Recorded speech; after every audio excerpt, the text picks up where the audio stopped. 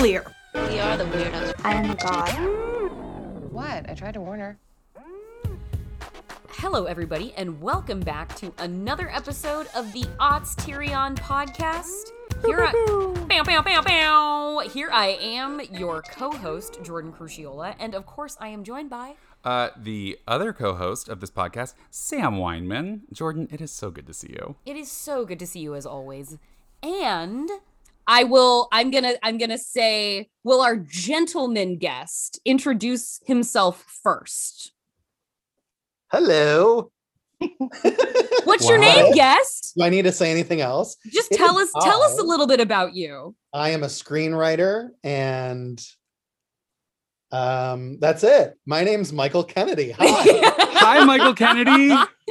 Hi, Michael Kennedy, friend of us each individually, friend of the show. And then we have we rounding out our group of four today. Next guest, would you like to introduce yourself? No, but Renee People Beaver. should know who you are now just based on the way I'm laughing already. True. It's me, Renee Beaver. And I'm here as Michael's bestie. I'm here as Nate's bestie. Michael Kennedy, you were the one who made this choice long ago when I asked you what you would want to do on the podcast. So tell the folks at home, what movie are we talking about today? We are, and Nate and I decided on this together. We actually bounced back like maybe 2 or 3 ideas. And Okay. we're like, wait a minute. No, we're doing this one. We are talking the 2003 box office smash, actually. Mm-hmm. And I think my favorite of the slasher remakes, the Texas Chainsaw Massacre, starring a white tank top around Jessica Biel. Yes, first build white tank top.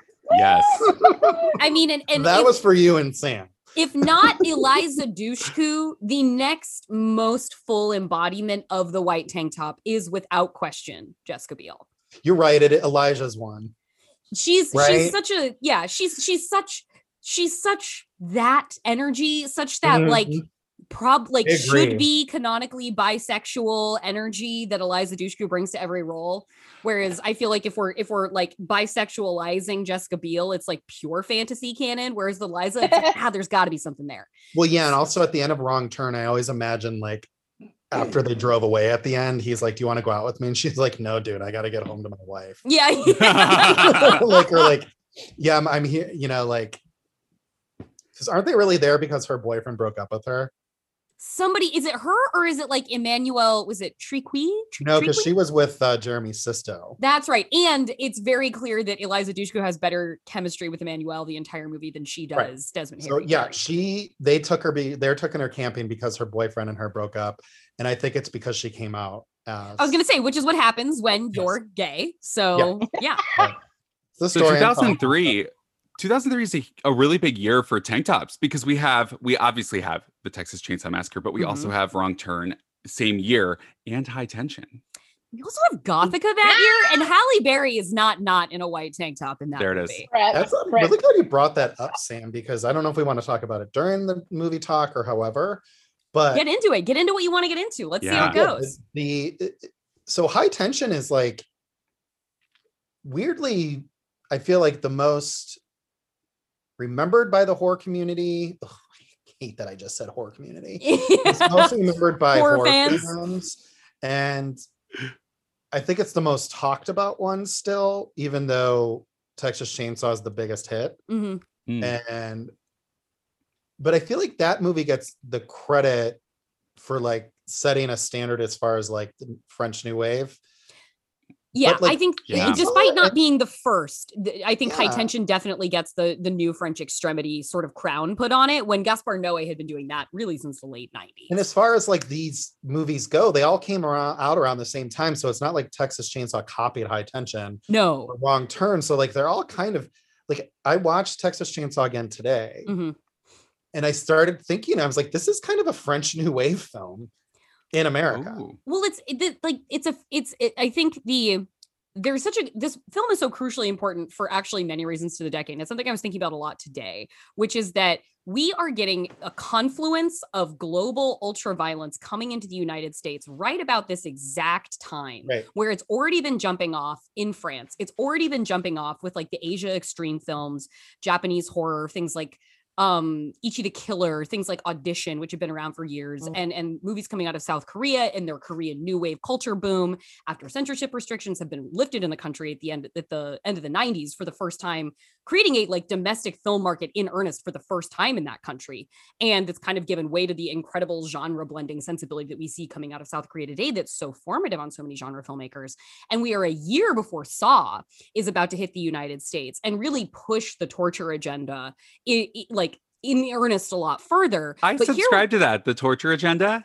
Yeah, the torture agenda. Weekly? Yeah. I get the newsletter. Do you get the newsletter? Nay told me about it. Nay. And what we have in this though is this is the inaugural Platinum Dunes horror remake of the 2000s. This is really the movie that sets the visual palette for what I think we will identify as the remake boom, as the 2000s era sort of look and style, that like slightly sweaty, always kind of dirty, very sexy, hard bodies, white tank tops, the yellowish tint everywhere. It's that Michael Bayization of the genre that's happening in this. And it takes what was done, I think, we see the remake boom kick off in the end of the 90s with Haunting and House on Haunted Hill. So like Dark Castle Entertainment is really what gets the remake boom started with like House on Haunted Hill in conjunction with The Haunting. But then there's also 13 Ghosts that come from there and there's Ghost Ship. And so that's already happening. But then Michael Bay is like, you know what I can do with this? Make it fucking huge. I can make this a brand. I can make this a whole identity of film. And it works. It pops off. And I think in many ways, regardless of how one feels about this film, like narratively or qualitatively, it is the blueprint. It is the blueprint for, I think, what we define visually as like post 9/11 slasher remake revival horror. And that is quite the note of distinction. May I add, yes, this is a 2003 like jumping off point, but there's like one other parallel that I don't like as, in the same way, but it is also that this movie happened twice in 1 year because it also had House of a Thousand Corpses. So the odds horror was defined by either you went like the Rob Zombie track, or you went like polished, it's bright daylight, but everything is brown, dark, sunglasses look. Do you know what I mean? Yeah. And those are the two, to me, like defining moments. Well, these movies are that we are checking here, name checking here, are what are tilling the ground for what Saw is going to like plant the seeds of, and then we are going to watch sort of come out of the ground and be harvested for like, the Eli Roth films, what Rob Zombie is going to do with the Halloween remakes. And sort of the general, like the collection, that general tone of just sort of like tours of the grotesque. And that's what these movies are priming the pump for when Saw is going to come in and make a whole industry of it. So this movie is an ur-text in many ways, and not least among them, the tank top. If I may. What was that, Nick? What happened to all the tank tops? Where? What happened? Where did they go? Where did they go? Michael, is it Whitney? Is that the name of the costumer or the Whitney from Freaky? Yeah. Whitney. She has taught me so much about like that I did not realize about, that sort of thing. And I literally while watching was thinking, how many fucking tank tops did they have to make for her and like tie that knot in the exact same spot? For sure. How many tank tops had to have the exact same like blood splatter pattern? How many had to have the exact same rips in them? The tank top drawer must have been incredible.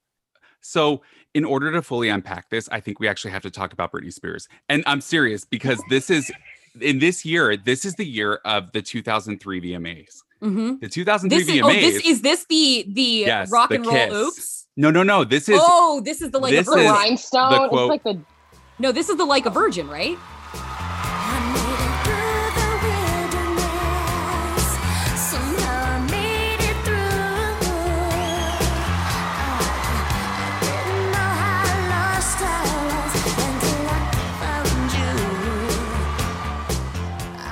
this is like a virgin. And so Britney and Christina, who have been pitted against one another by, culture at large. And then Madonna, their mother, walks out and then they all kiss. But then the TV camera cuts away on Christina to just show Justin Timberlake's reaction, because that's the world we live in 2003. But what is interesting to me about this moment is that it's just queer for straight people. Yeah. That cutaway to Justin Timberlake's reaction is the proof. I mean, out of that trio, Christina's actually like the only queer one. Right. Yeah. And at that time she was out. Madonna.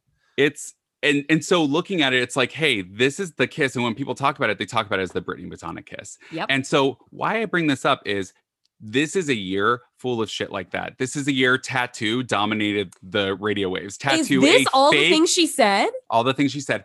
Wow. A fake lesbian band. Like, now, by the way, it doesn't matter if they're fake because that's real and that's queer and it hits my heart. Right. But a fake lesbian band has a top single because they like they make out in the music video for the male gaze. Yeah. And then we also have Freddy versus Jason this year with the, the infamous F-bomb.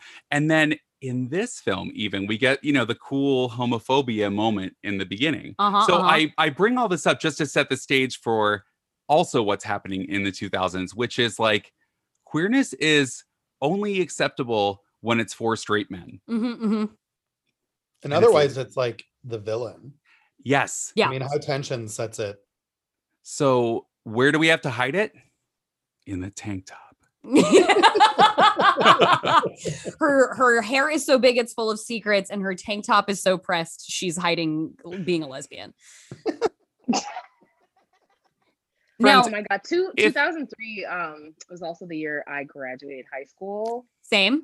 That was the year I dropped out of high school. Nice. Symmetry. I love this. And we were leaving it behind, all of us. Yes, leaving it behind. And I think at this point, as of yesterday, I've been out as long as I've been out of the church as long as I was in the church. Oh, okay. Yesterday. Wow, congratulations. But this movie, I mean, what it felt, I'm like, if I back up and talk about my obsession with Seventh Heaven.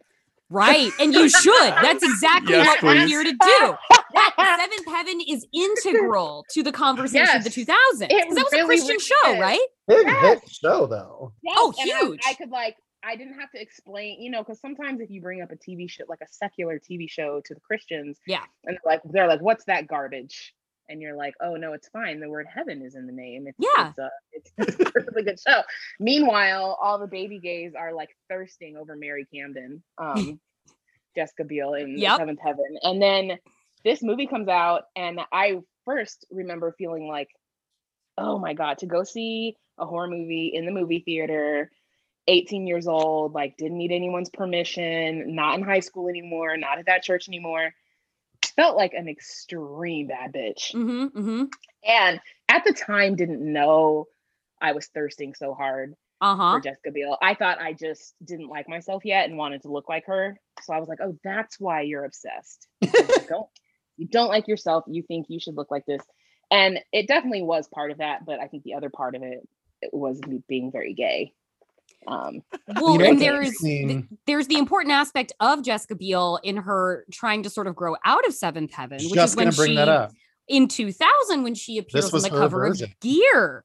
When she appears on the cover of Gear, she's 17, posing topless, because that's what Lad Mags did then, and it was completely fine. So by 2003, she is ready to step into her white tank top moment with Seventh Heaven behind her, the Lad Mag cover, sort of a part of the celebrity lore at this point. And that jean could not have rode any lower, and you could not have pushed that tank any higher, knotted that tank any higher, and still called it a shirt.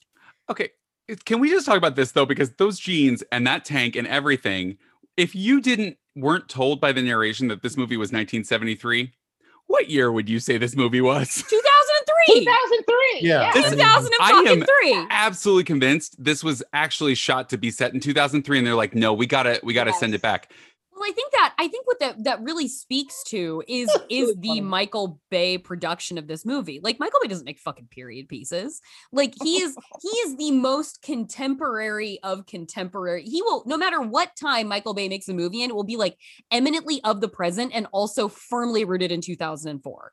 Like, every Michael Bay movie will be that. So it's almost like he's a traveling period piece unto himself. And that period those movies exist in is the period that Michael Bay is still in his mind forever, politically, socially, like narratively. And he does his thing. And I say this as somebody who enjoys almost all of Michael Bay's movies. So like, I say this with a kind of affection, but it's true that like anything that would take, I think, a creative decision beyond the notion of what the Michael Bay aesthetic is like, no, nobody has time for that. Like even the song that they choose, Sweet Home Alabama, it came out after the date the movie supposedly set on. That Lynyrd Skynyrd concert wouldn't have been happening then. It came out like a year later in Texas. Why they gonna blast Sweet Home Alabama in Texas? Right?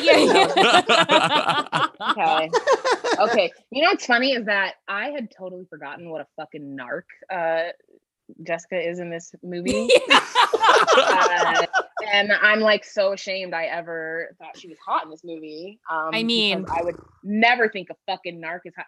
If you threw my joint out the window, right, even if I have 2 pounds in the back seat, it's fucking on. It is on. I'm throwing you out the window, Jessica. I'm throwing, yes, and could. On that note, this movie opens with a van full of young people on their way to a concert, and then Jessica Biel is having a conversation with her boyfriend who's driving about how he won't marry her. And this conversation lasts for a while. And shouts out to Eric Balfour, who is the maximal physical expression in many ways of like a man, of like a hot boy in 2003. Eric Balfour is so eminently of that era, and I love him for that. Of him. I would wear his face. Yeah. It's a beautiful long face. It's a good choice of Leatherface to do that. In 2005, he did a movie with full like actual sex in it. So if you're really thirsting over this hot guy, you can also see his dick in a movie called Lie With Me. Just 2 years later. What's it called? Lie With Me. Lie With Me, ladies and gentlemen, just for the folks at home taking notes. Wait, I'm actually looking at a screen grab from the movie. Did he really have a full erection? Yeah, she's blowing him in one of the scenes. Look at that. Wow. So, all right, time capsule. So, but actually, this brings me to something that I was gonna ask about, because one thing this movie does really well that you don't see all the time in horror is it butchers like young hot dudes. It butchers and victimizes the men in this movie in a way that is true, equal opportunity exploitative. And I don't know, sometimes like even though there's nothing homoerotic about it, it just feels like the lens is gay. Do you know what I mean? Well, there's such a sensationalizing of the body that Michael Bay does. Like look at Pain and Gain. It's all about, like, it is all about the sensationalizing of the male body. And, you know, Megan Fox Over the Hood of the Car is obviously the story of Transformers 1, but like Shia LaBeouf, even at that young age that he was, like, he's never looked more like chiseled than he did in a Transformers movie, because everybody's bronzed, everybody's buffed, everybody's shiny. Like, it creates, I think, you know, when I talk about it creating the visual language of 2000s horror, I think the way in which like that, like, low cut tops, low riding jeans, boobs, boot cut, bronzer, like gold glitter paste on your arms. That maximalist aesthetic is that of Michael Bay. He still does that now. You can see that in Six Underground. Like, he will never stop doing that. And I think the way in which like you have the sort of model that I think sort of gets epitomized in like sort of JWoww in Jersey Shore. I think the sort of physical presence of JWoww, and like the men of Jersey Shore is sort of like the look of the 2000s brought to its logical conclusion. You have Michael Bay kind of defining that. And I think he creates these really, I think he has such a strong hand in creating those really heteronormative, ultra femme, like ultra mask and yet like twink pretty like binary aesthetic of the 2000s that really reinforced this heteronormative set of cultural standards for beauty. It's weird how much of it we can take to Michael Bay. I truly feel that. Well, I have a question for you, Nay and Jordan, specifically because I don't have one. Is it possible to hide a handgun inside you? Because the hitchhiker jumps on board of this van and she has a long conversation before she pulls it out. There's no way that gun would be able to be masked. You'd have to have an inseam that was so long as to obscure how high that gun would have to be. Like, you'd have to have Carly Kloss's legs, I feel like, to hide that gun. But Nay, what do you think? I mean, I think it depends on how far in you put the gun. You know, that's true. Like, I think. Remember, she was walking though too. Yeah, I mean, nature's pocket. You know? Nature's pocket. The movie does with that whole scene though makes you really realize though the first time you're watching it. I remember not only like my jaw dropping, but also being like, oh, this isn't the same movie. He's a bad man. Oh shit. You're all gonna die. Grab it. Like, we're not getting a remake, you know, like, right, yes, for like better or worse of the terms at the time. Like, I believe this was the movie where, or maybe it was a little bit after this, where the word reboot started being used frequently. I bet this really heralded that. Yeah, because it isn't a remake really at the end of the day. The setup, I guess the setup's the same and there's like the same amount of characters and stuff, but it really is its own story. Yeah. Because they're even like the name Sawyer isn't really even given to us until further on in the movie because they're the Hoyts, aren't they? They're the Hewitts in this. The Hewitts. There is no Sawyers in this version of the franchise. Right. Yeah. So it's like a completely different family. And I remember that moment. I was like, oh, this isn't the same movie. Mm-hmm. Like, this isn't going to be the same movie. But it is still going to be based on a true story. The film which you are about to see is an account of the tragedy which befell a group of 5 youths. Yeah, like everything in the 2000s. Yep. The Unborn is based on a true story.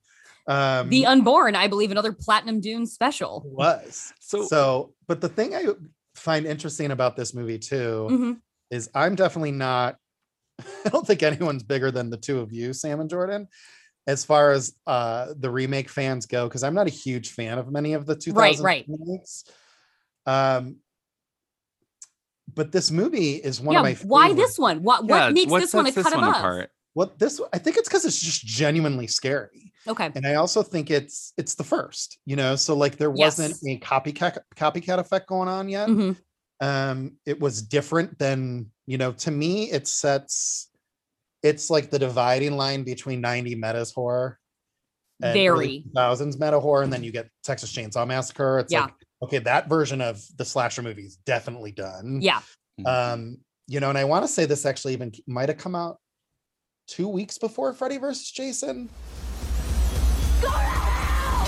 Freddy versus Jason. Place your bets. Oh, wow. Okay. 2 weeks after. They came out in the same month. They both came out in August. And they have entirely different sensibilities. Yes. To me, this was like saying we're connected to the last 3 phases of slasherdom that you know. Right. The 70s, 80s, and then the 90s. But like now we're starting a whole new beast. And I think the reason I love this one so much is it is genuinely scary. And I remember at the time thinking it was one of the better acted slasher movies in a while. But I think a lot of the movies after it took the wrong lessons from this movie. Yeah. You know, they took, like you said, the stock pretty people, and they did that again. Yep. And they took the color palette. I felt like the thing that they all forgot to do was to make an actually very scary film. Yeah. Because this was the first Chainsaw I had seen in a while where it was definitely like the intent of it was to be scary.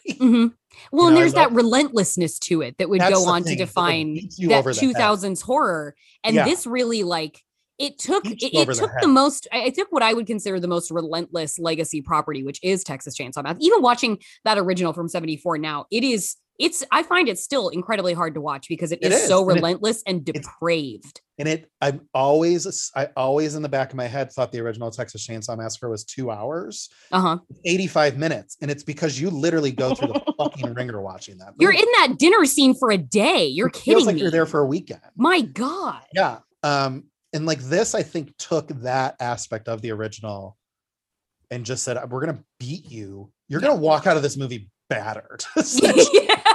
And I remember being like, this is fresh. This is new, weirdly new with an old title. And I thought the remakes after that, like Halloween to me is a really the zombie Halloween. It's the same thing. Yeah. The remake is a bad attempt at the same thing. Or, you know, you were trying to mimic a lot of the aesthetic and the music and stuff with Friday the 13th. And it's like, that's the wrong movie for this. Yeah, like, it is. You know, so like it didn't work. Same director though. It is, and same music, same DP, like a lot of the same team. But the lessons are the wrong lessons. Exactly. Right. Just like Texas Chainsaw 2 with this crew. You know what did come from this that came in that shows up everywhere in the aughts is a sad backstory. He always keeps to himself. Skin disease. He was just a little boy when it started. Didn't you look at his face?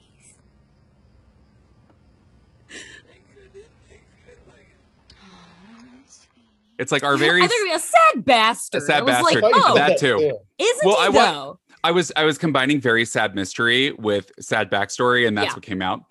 Because it's not actually a very sad mystery like what comes later. This is just the drop that Leatherface had was tormented and had like a skin thing, and that's why he's wearing. It's like, oh, that's why he's a monster. Okay. Yeah, and the building in giving us the worst possible actual incarnations of the super killers as we knew them, but at the same time making them like shoehorning in that we should feel more empathy for them. Everyone around here knows that poor sweet boy. Sweet boy. He's no harm. Because we're getting these origin stories that are awful. The funny thing is, in this movie, you do get a little bit of a backstory, and then they make a whole movie after this that takes place before it, saying we're going to give you the backstory. But then the best part of that is the backstory they give us in the backstory movie is actually shorter than the backstory they give us in the first movie. And the backstory in the backstory movie is literally like he was thrown in a dumpster. And it just gets to like another set of kids, and it's like, just make a sequel. We don't give a shit. We already learned what he was doing, and it kind of worked in a way because it didn't go too heavy-handed with it. Whereas, we spent an hour with Michael in an asylum. Jesus to me, the king of TCM backstories, no one will be surprised to hear it's Texas Chainsaw 3D, where we fully reimagined the overtaking of the Sawyer house, and double stick tape works harder than it ever has before on an absolutely fucking gung-ho Alexandra Daddario. Bless you, miss, for that performance. Now, Nate, if you're having to text back and forth with Michael about this, what is the stake for you with Texas Chainsaw 3D? Why does this one resonate as the one to talk about for the whole decade of choosing? It's this one. It might have really just been the timing that it came out and where I was in my life. Really, but it also really was scary. Yeah, and because I felt like I felt what's the word I want? Not compassion, but I kind of liked everybody in the movie. I think that honestly in the original you are rooting for people, but they're also all very annoying. Yeah, so it's kind of like even you screaming for hours and hours while you're, being tortured, I find you really annoying. I wish you would scream less. Yeah. There is a likability factor with all five of them. Jonathan Tucker on this watch now, I was like, you're an favorite asshole, but there is a likability factor with all five of them. I love him in this movie. I'm impressed by him in this movie. He has a nice character turn too. It's like really good character turn. Yes, I love it. It makes me very sad to see his demise because I feel like out of all of them, I don't know why, but I just feel like that's the person I would have been friends with in real life if I had to go to high school with all these fuckers. I don't know. I feel like because when I first watched this, I was like, oh yeah, Jessica Biel, all those decisions, that's who I back. And then I thought he was the bad guy. Watching it again, I'm like, he's amazing. Love all of this. Jessica Biel just tried to break into an outhouse. Like it had a padlock. Bruh. What girl? You know immediately that she is full of bad ideas. She's like, I don't want any weed. I'm nauseated. Do you know what weed is for? I think an important part of the Jessica Biel of it all is a testament to, because of the intense heteronormativity that collided with like homoeroticism of the 2000s, with this like simultaneous rejection of queerness, but also like queer aesthetic is really hot and we're going to traffic in that, you have, and I think this gets to like a notion of Jennifer's Body too, like where you're capping off the 2000s, where you have these really hot female protagonists. You have just like almost caricatures of hotness. They're so hot. It's not like they're so beautiful. They're so gorgeous. They're hot. Like they're engineered to be that. And I hope that does not sound minimizing to the actresses. I think it's a priority of the gays in the films that were made at that time. Mm-hmm. And, you know, they had to paint within the lines. There is such a missed opportunity to like just market these at the gay girls who want to see this shit. Like this doesn't actually have to be the specific domain of the boys aged 15 to 30 that you want to go see buy tickets. Like your homophobia is preventing you from capitalizing on a rich market of queer people who are gonna seek this stuff out. They're gonna sneak into movies. They're gonna get the videos. They're gonna get the, you know, VHS from the video store, because like seeing Jessica, as you were saying, seeing Jessica Biel with her midriff out in that tank top that could fit a body only like hers, with one of like the best jeans asses I feel like a white girl has ever carried around. Like it is so just like watching the stupidity of these sacrifice of dollars and capital to just not even considering a queer audience that wants this stuff is just it is one of the things that just I'm most persistently gobsmacked about looking back on the 2000s, because it's like, guys, you think only dudes were coming to this movie to look at Jessica Biel? Are you fucking kidding me right now? Like, yeah, I didn't even what think a I was joke. gay. I didn't even think I was gay, and there I was. Okay. Right. It was like you were reading Playboy for the articles kind of thing. Like, I'm not even thinking about that. I mean, they're truly missing out. What is a more supportive group of people than queer women? Honestly. I mean, how many 11 years later, we all have this exact same Jennifer's Body t-shirt on. like all obsessed. Yeah, no, they really missed out on that one.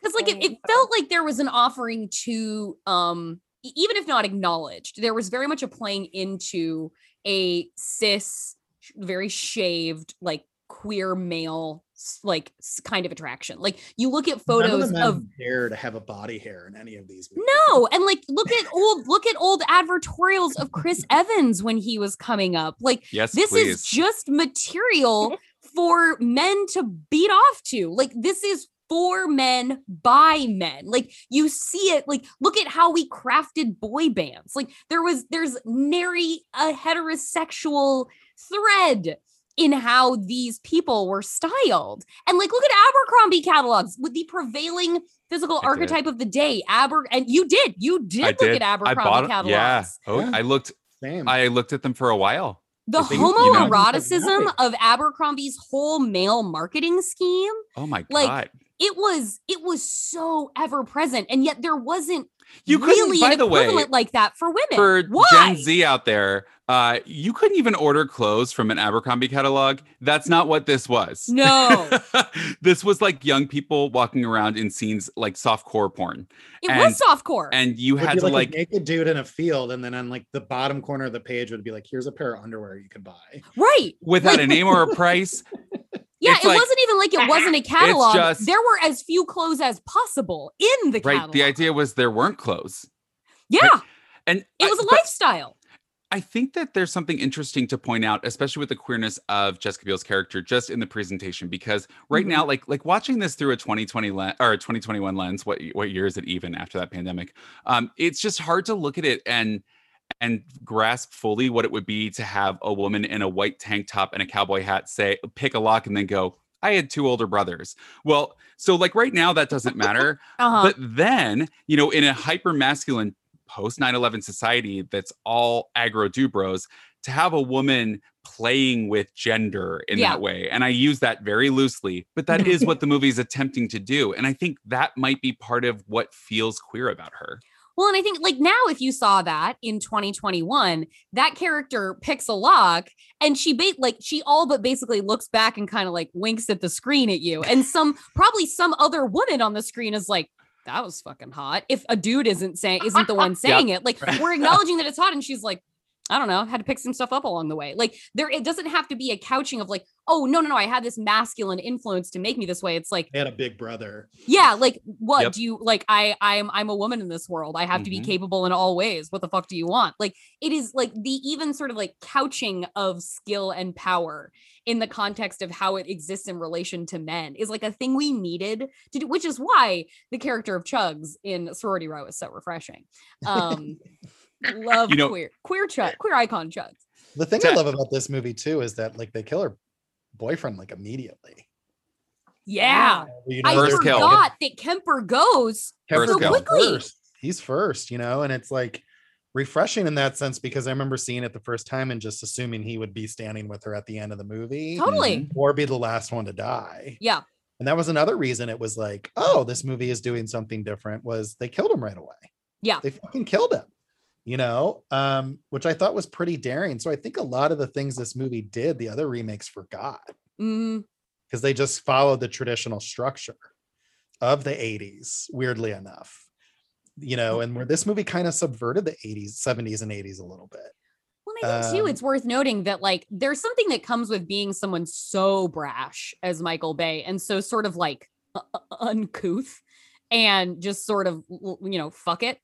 I think what comes with that is like there is a sort of fearlessness about Michael Bay to make his propaganda, to make his like pro-America films, to make his like unabashed capitalistic enterprises that capitalize on toys to sell more toys. Like I think there's something so go for broke and in Michael Bay's sort of like cynicism of how he approaches what's valuable in a story to where like you give him something like this and he'll be like, yeah, fucking break it.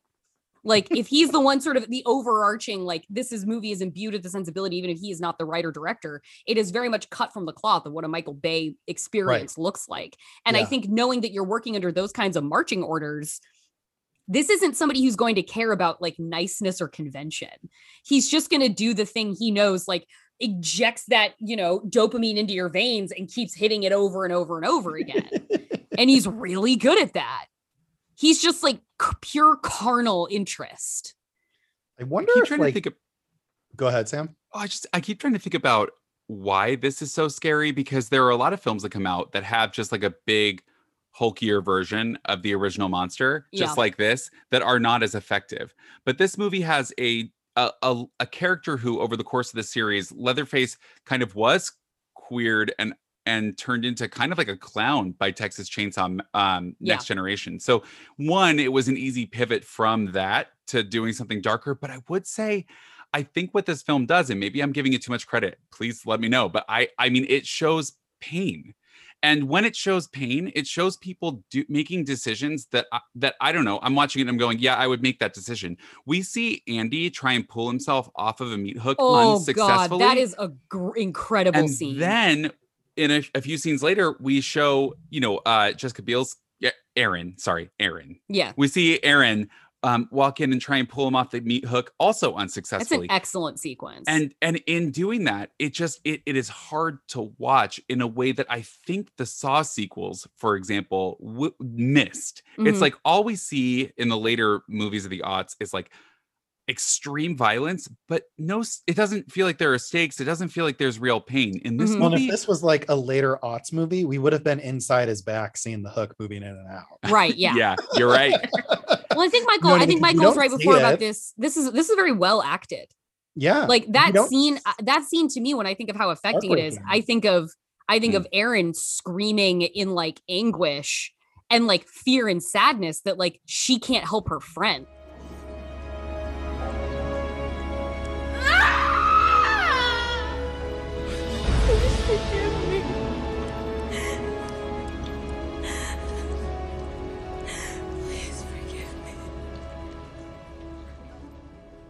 It's not torture. The head, the gunshot to the head, I think it takes the cake. Yeah, and I think they kind of were like, you know what?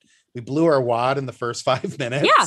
We got to be clever the rest of the movie. That shit was amazing. It's so unbelievable. The smoke coming out of her mouth. Fucking worked. And then the shot going through her head. And you see them screaming through her head, right? You see them reacting through the hollow point hole.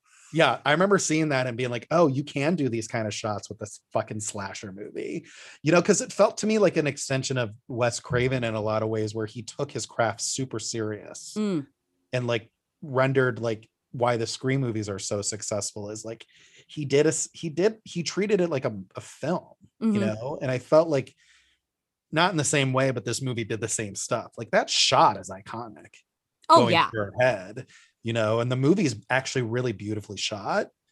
Yes, it's a throwback, and it also features, Jessica Biel's very impressive ass she has worked very hard for, but that like follow her hip line shot up to the house, like I love that entire thing. Like the composition is just like the DP from the original. The DP that shot the original Texas Chainsaw.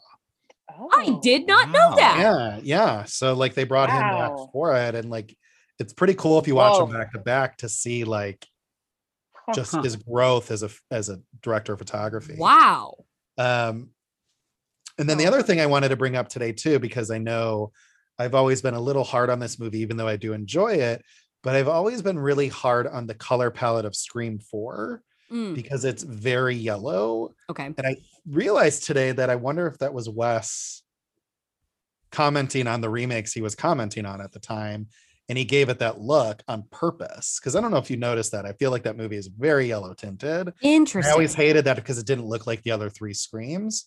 But then I'm like, oh, wait a minute. They're commenting on like the 2000s remake boom. And all those movies looked like that. All of them. I can totally see that. Especially The Hitcher.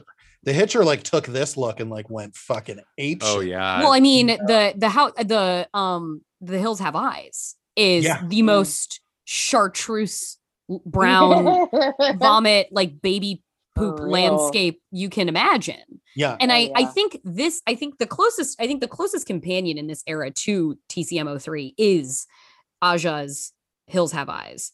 And I think like when you talked about like this movie's really scary, like that's another scary remake. What this movie does and what that movie does and what the 2000s were very like there was a callousness to them. This movie creates a landscape where you sort of feel like it's like we're not in Kansas anymore. Like the terrain, the people, everything is framed to be wrong. Like, and there is because like this is such an era of very binary, cisgendered, like pat Playboy magazine style, beautiful bodies. It sets in contrast literally anything that deviates from that is grotesque. It's hideous. Well, it's a place to hide on it's screen. A malady. It is something to be either afraid of or laughed at. Like the way like obesity is used in these movies, like the way fat people are cast in these films is for the express purpose of making you think, huh. Like and people with disabilities, people in wheelchair, like they take like the character who would have essentially been, I think Jonathan Tucker's character would have been like the closest to the character in a wheelchair in the first movie. He's not in a wheelchair, but like one of the Hewitts is, and that's a bad guy. So there's this alignment with anything that deviates from the like healthy, beautiful body norm is like, that's bad. That's sick. Doesn't that make you know you're somewhere you're not supposed to be? And these movies, there's an unself-conscious shaming and phobia around normative bodies that I think it has an effect of contributing to, like, you understand that the entire world is stitched together to make you feel upset. And at the time, especially with the implication of we were sort of built and engineered to think like, oh yeah, those things are gross and we should think they're hideous from jump. And that is completely what The Hills Have Eyes is based off of. That's the entire point of the movie. Even the sheriff takes his teeth out in what is supposed to be like the most horrifying moment. And he's like, see, I'm also not able-bodied. Yeah. And it's like, oh, okay. I mean, at least they got that part right, where they show you that calling the police just equals people dying. Yes. For real. Yes. Yeah. Like, bold move, 2003. Right. Yeah. Well, there's You the watch way it in that today's lens, you're like, oh, of course, yeah, just run, please run. well, and it's like And in that time frame, they play it as like they kind of try to get you to play both sides of it for a while. You know, where like if you did that today, it wouldn't work because you'd immediately be like, oh, get the fuck away from that guy. So we spent a lot of time earlier talking about queer coding on one end of the spectrum. I would also like to just bring up the evil baby kidnapping lesbians that appear in the third act. Right. God. Because I forgot about them. Important. Very important. I was like, hold on, Anne Just wanted Heche to is in this put movie? What's that? Oh, I was like, Anne Heche is in this movie? I just was shocked. It is a twist. That's not your baby. You stole her! She's mine. And she's styled like her. I mean, truly, these are, it's like if Female Trouble or like anything from the John Waters era was made by Michael Bay, that's what this would look like. Wow, I mean, they are you're right. straight out of the 70s. Except it's not, instead of being queer people like taking this identity and being like, okay, we're going to run with what they think of us. This is like back to, this is what they think of us. And we got your baby. Yeah. Yeah. But don't worry, Jessica Biel is ready to be a mom by the end of this because she's fully going to get away with her. Yeah.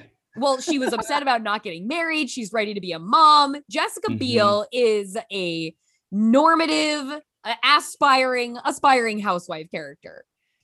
I want to find some way to blame this on Justin Timberlake, even though they were not married yet. Let's do it. Can. I think we totally can. I think we should just fucking blame him for shit. You know? Yeah, Every let's day. blame him. Yeah. So annoying. Because if this is the year of the being over there with Christina Aguilera, meanwhile we get the Justin reaction shot. This is so much of pop culture is this is such a momentous like breakup relationship in pop culture with Britney and Justin. He is such like an organizing principle around which we see pop culture at the time. Why not consider the impact that he has on Texas Chainsaw? And and here it is though, because Justin actually, he represents the male gaze in a way that is very 2003, which is lesbian equals hot, but when they're not hot, they're dangerous. Yes. And so it is his fault. Yes, it is his fault. Well, and also it equals lesbianism hot for the straight man unless his person's involved. Yes. Right. Because he was angry when that happened. Yep. You know, if it was not Britney, but it was Christina only, you know, homeboy would have been probably jerking off that night when he got home. Exactly. You're so right. Britney was doing it, he was threatened by it. Yep. You know, aka another layer of his assholishness. See, it's all his fault. It's all his fault. I'm so like, there's a lot more remakes I like than I realized. Like The Hills Have Eyes, Last House on the Left. You know, I feel like I like the remakes to movies from the 70s and 80s that I don't love. Meaning the originals. The original Last House on the Left and the original The Hills Have Eyes I can't watch. But I think the remakes are both great. But also those benefit from the fact that Wes Craven was actively involved in both of those, which is why I think the Nightmare on Elm Street movie sucks, because they cut him out of that a real personal favorite of mine from the era. I think the Nightmare on Elm Street remake is the perfect worst case example of what you could do in this time. Like you said, like taking the wrong lessons. Nightmare on Elm Street Rooney Mara edition takes all the worst lessons like at the fumes of the tail end of the time when we are so past it, and it's like, fuck it, we're still doing also this. Like the dead serious battery powered ram that you get hit with over and over again in Texas Chainsaw Massacre makes sense because the original does the same thing to you. Yep. The original Nightmare on Elm Street is scary, but it's also a fun, it's tongue-in-cheek, mysterious, clever film. Yeah. And the remake went the super self-serious route. So that about 30 minutes for me, I'm just like, this is boring.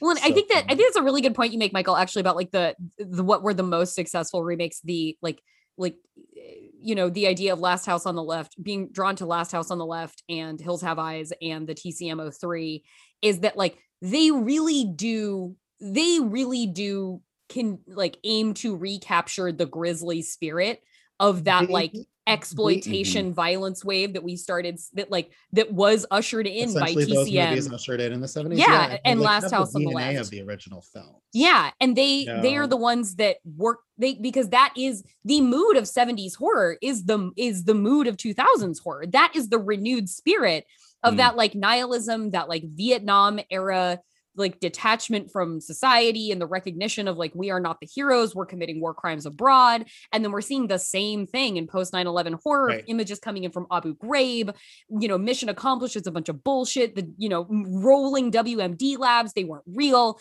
This disillusionment and jaded, you know, feeling among the populace as ultra violence arrives to sort of exercise this agita inside of us, and this anger and this fury. It makes complete sense that those movies that were the most like punishment oriented and were framed once again as being punishment oriented in the 2000s would just sing a lot better than movies that were meant to be cheeky, than movies that were meant to be sort of a popcorn romp at Friday night at the movie theater. So I think that's a really good point. Like, and I think the DNA needs to be there in a remake to work, right? Yeah. Look, I know a lot of people do love the Friday the 13th remake, and I think it's fun. It's my least favorite. That one is my least favorite. It's mine too. And I think the biggest problem for me with that is, when it comes down to it, is like, I feel like Texas Chainsaw remembers its roots, right? So like right. And a lot of the stuff you remember about the original is there, but they give it a new spin. Whereas I think people misremember the Friday the 13th series. You know, and like I say, where's the mood? So like, that's why this movie works for me so well, is because the mood of the original is heavily here. And then again, Nightmare doesn't work for me because where's the mood of the original movie? Oh yeah, completely gone. Completely gone. Yeah, where's Nancy and Tina and Glenn hanging out having a sleepover? Where's that moment of everyone's depressed? Everyone's depressed. Like literally, like on like, I'm like, are they all on the same therapist and she is prescribing them all hardcore drugs? Like, from what happened to them as kids, or he actually would be he, because it would be a male doctor that would do that. And you know, so I'm like, as we talk about this remake, I'm starting to realize why some of the remakes for me were more successful than others. Yeah, that makes a lot of sense. Well, so something that this movie does really well, and I just want to bring it up before we completely go on from the ending, because I love this in terms of like aught stuff, but like the sheriff, when she runs the sheriff over like multiple times, like just like she like absolutely lets him have it. Yeah. Just even from a perspective of like, fuck that guy.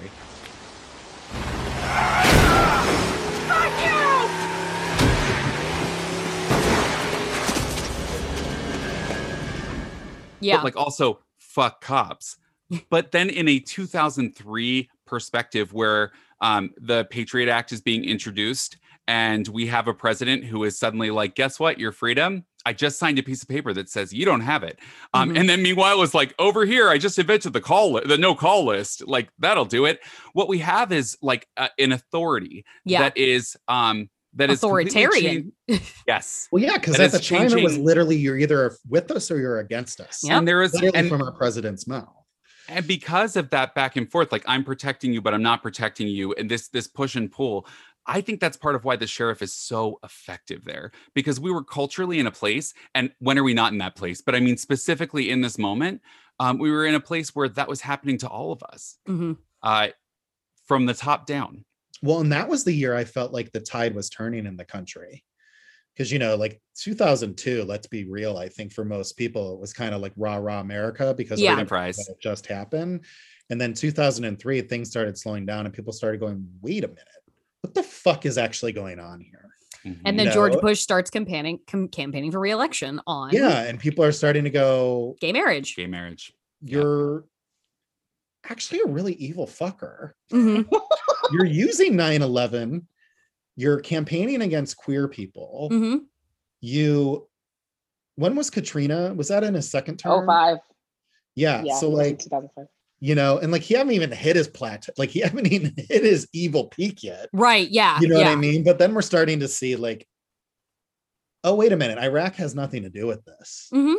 And WMDs are probably a lie. Mm-hmm. And this movie, I think, hit at that moment, especially like with Sam, with that moment at the end of the movie. She's literally running over the authority figure, and she does it more than once.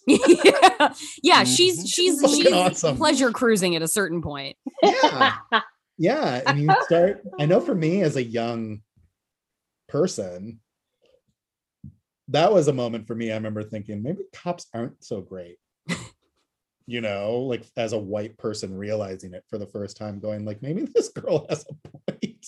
Well, and casting R. Lee Ermey in that role and like having him like throw back to like the figure that he was in Full Metal Jacket and just being a through the decades enduring figure of like when power and authority goes wrong. Well, looky here. Oh my God, We Morgan. got ourselves a killer. Only this time, you killed the sheriff.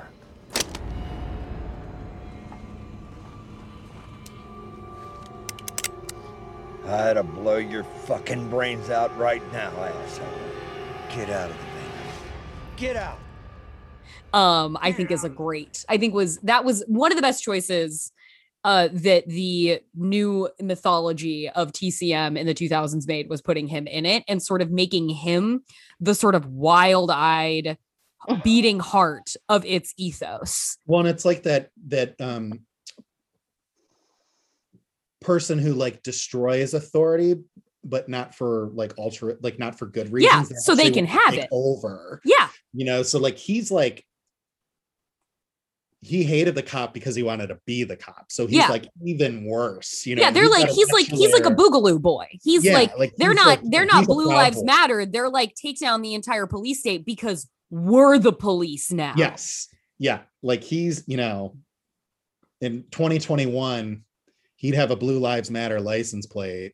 And like, it's so scary. And honestly, he's scarier than Leatherface. Oh yeah. Yeah. Oh yeah. He is terrifying. That's why like he's the final boss, not Leatherface. Yeah, I mean, he's the final boss. Leatherface comes out swinging in the street. Like he kind of like dings the car, but like we know that's not gonna happen. Like she's already got the baby, she's gone.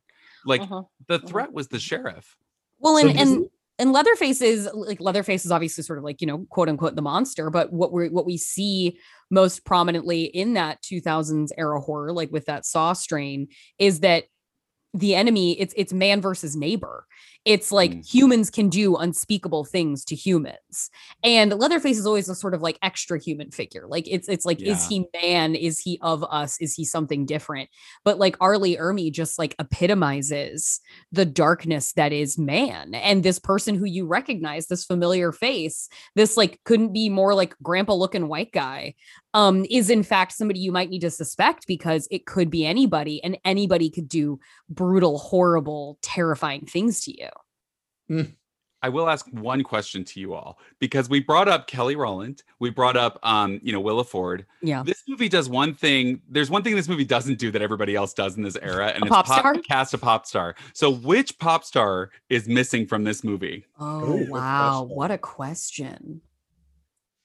What a question.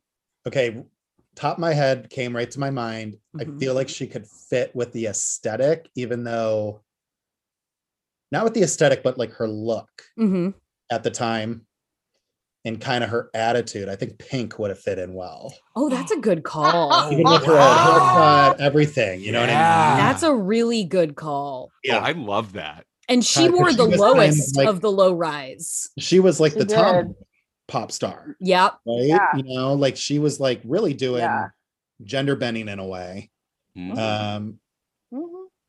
And I could see her as an antagonist or a protagonist too. Either way. Part of the friend group or part of the family.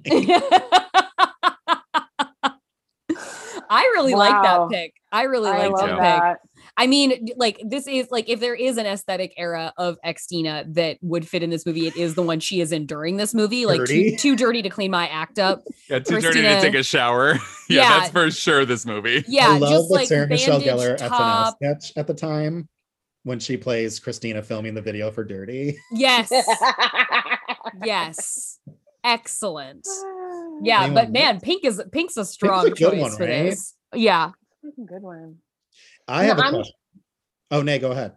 I'm imagining this family member that you're like, is this person really related to them? Because she's like you're like immediately endeared by her mannerisms and her like presence, and you're like, well, she's in this family, so she must be evil. But eventually you find out that it was just circumstance and biology.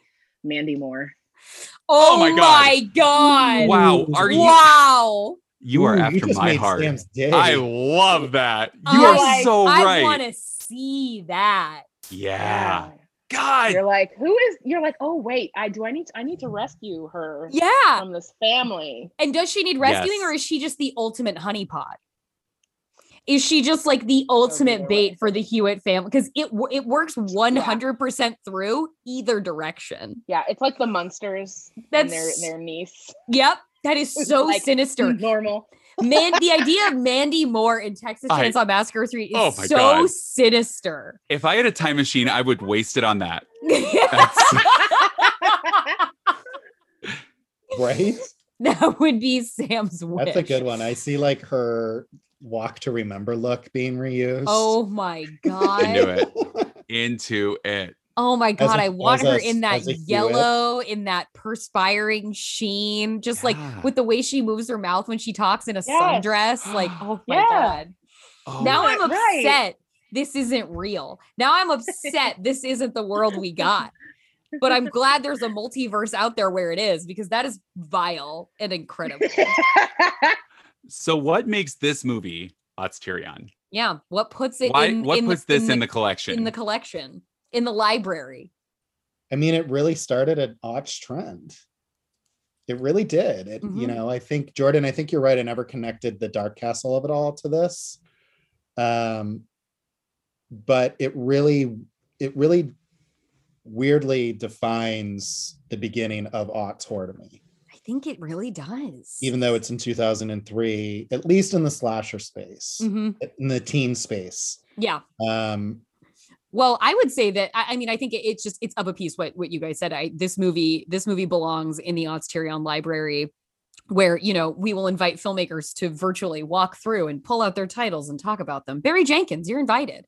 This movie belongs because it is that it's the blueprint for horror as it would come after. I think people, if they're not talking about these movies a lot, I think they don't realize that, like, in the way that, like, when people talk about like the tropes of horror that like Scream lambasts, they consider them as being much more ever present throughout all slashers than they actually ever really were. Like, they come up in sort of like the 9th sequel of things, where we've reduced movies down to their most foundational salacious parts, like the fucking, the boobs, the drugs, the alcohol kind of stuff.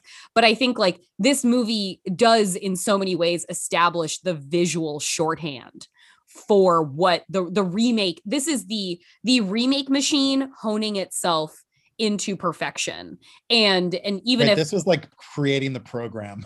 This is the software setup for what they will run movies through after. And even if I do appreciate even if I do enjoy The Hitcher more, it's so much in that, it's so much the way that 2007 couldn't happen without 2005. The Hitcher 07 couldn't come without Texas Chainsaw Massacre 2003. We say that all the time. You know, that's on an episode that's not even out yet, right? I mean, we're getting there.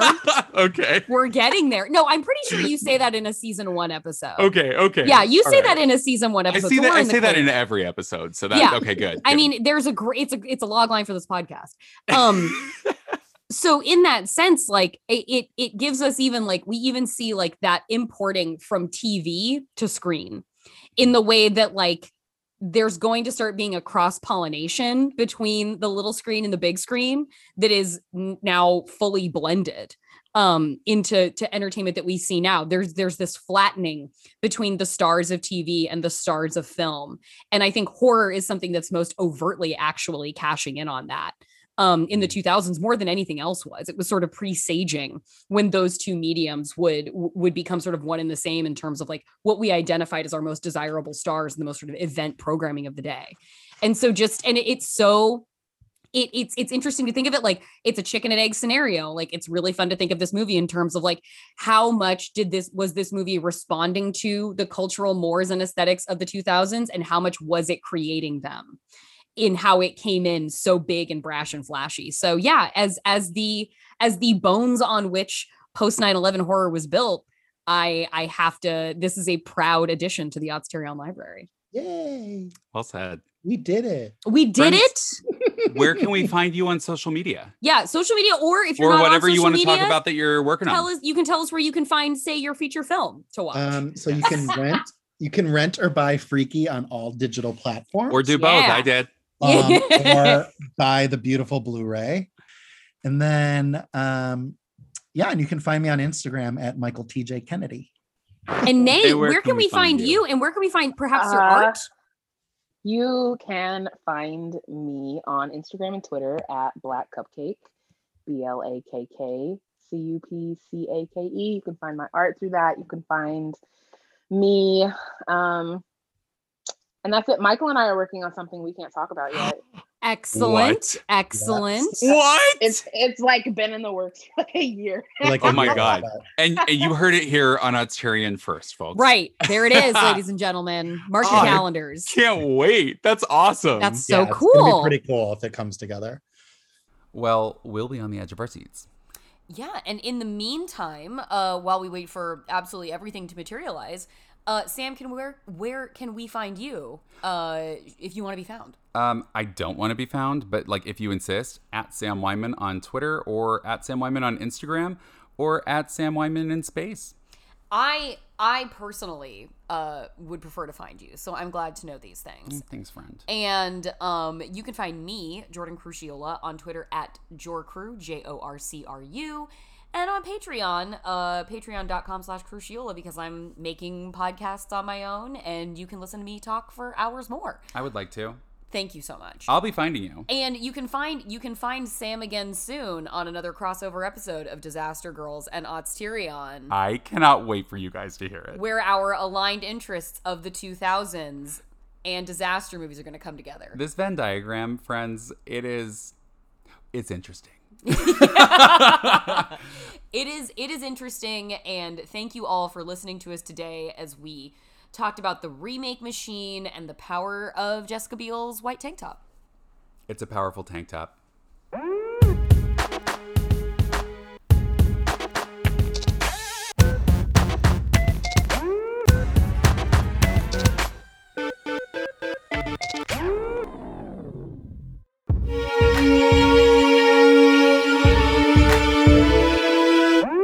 Goodbye.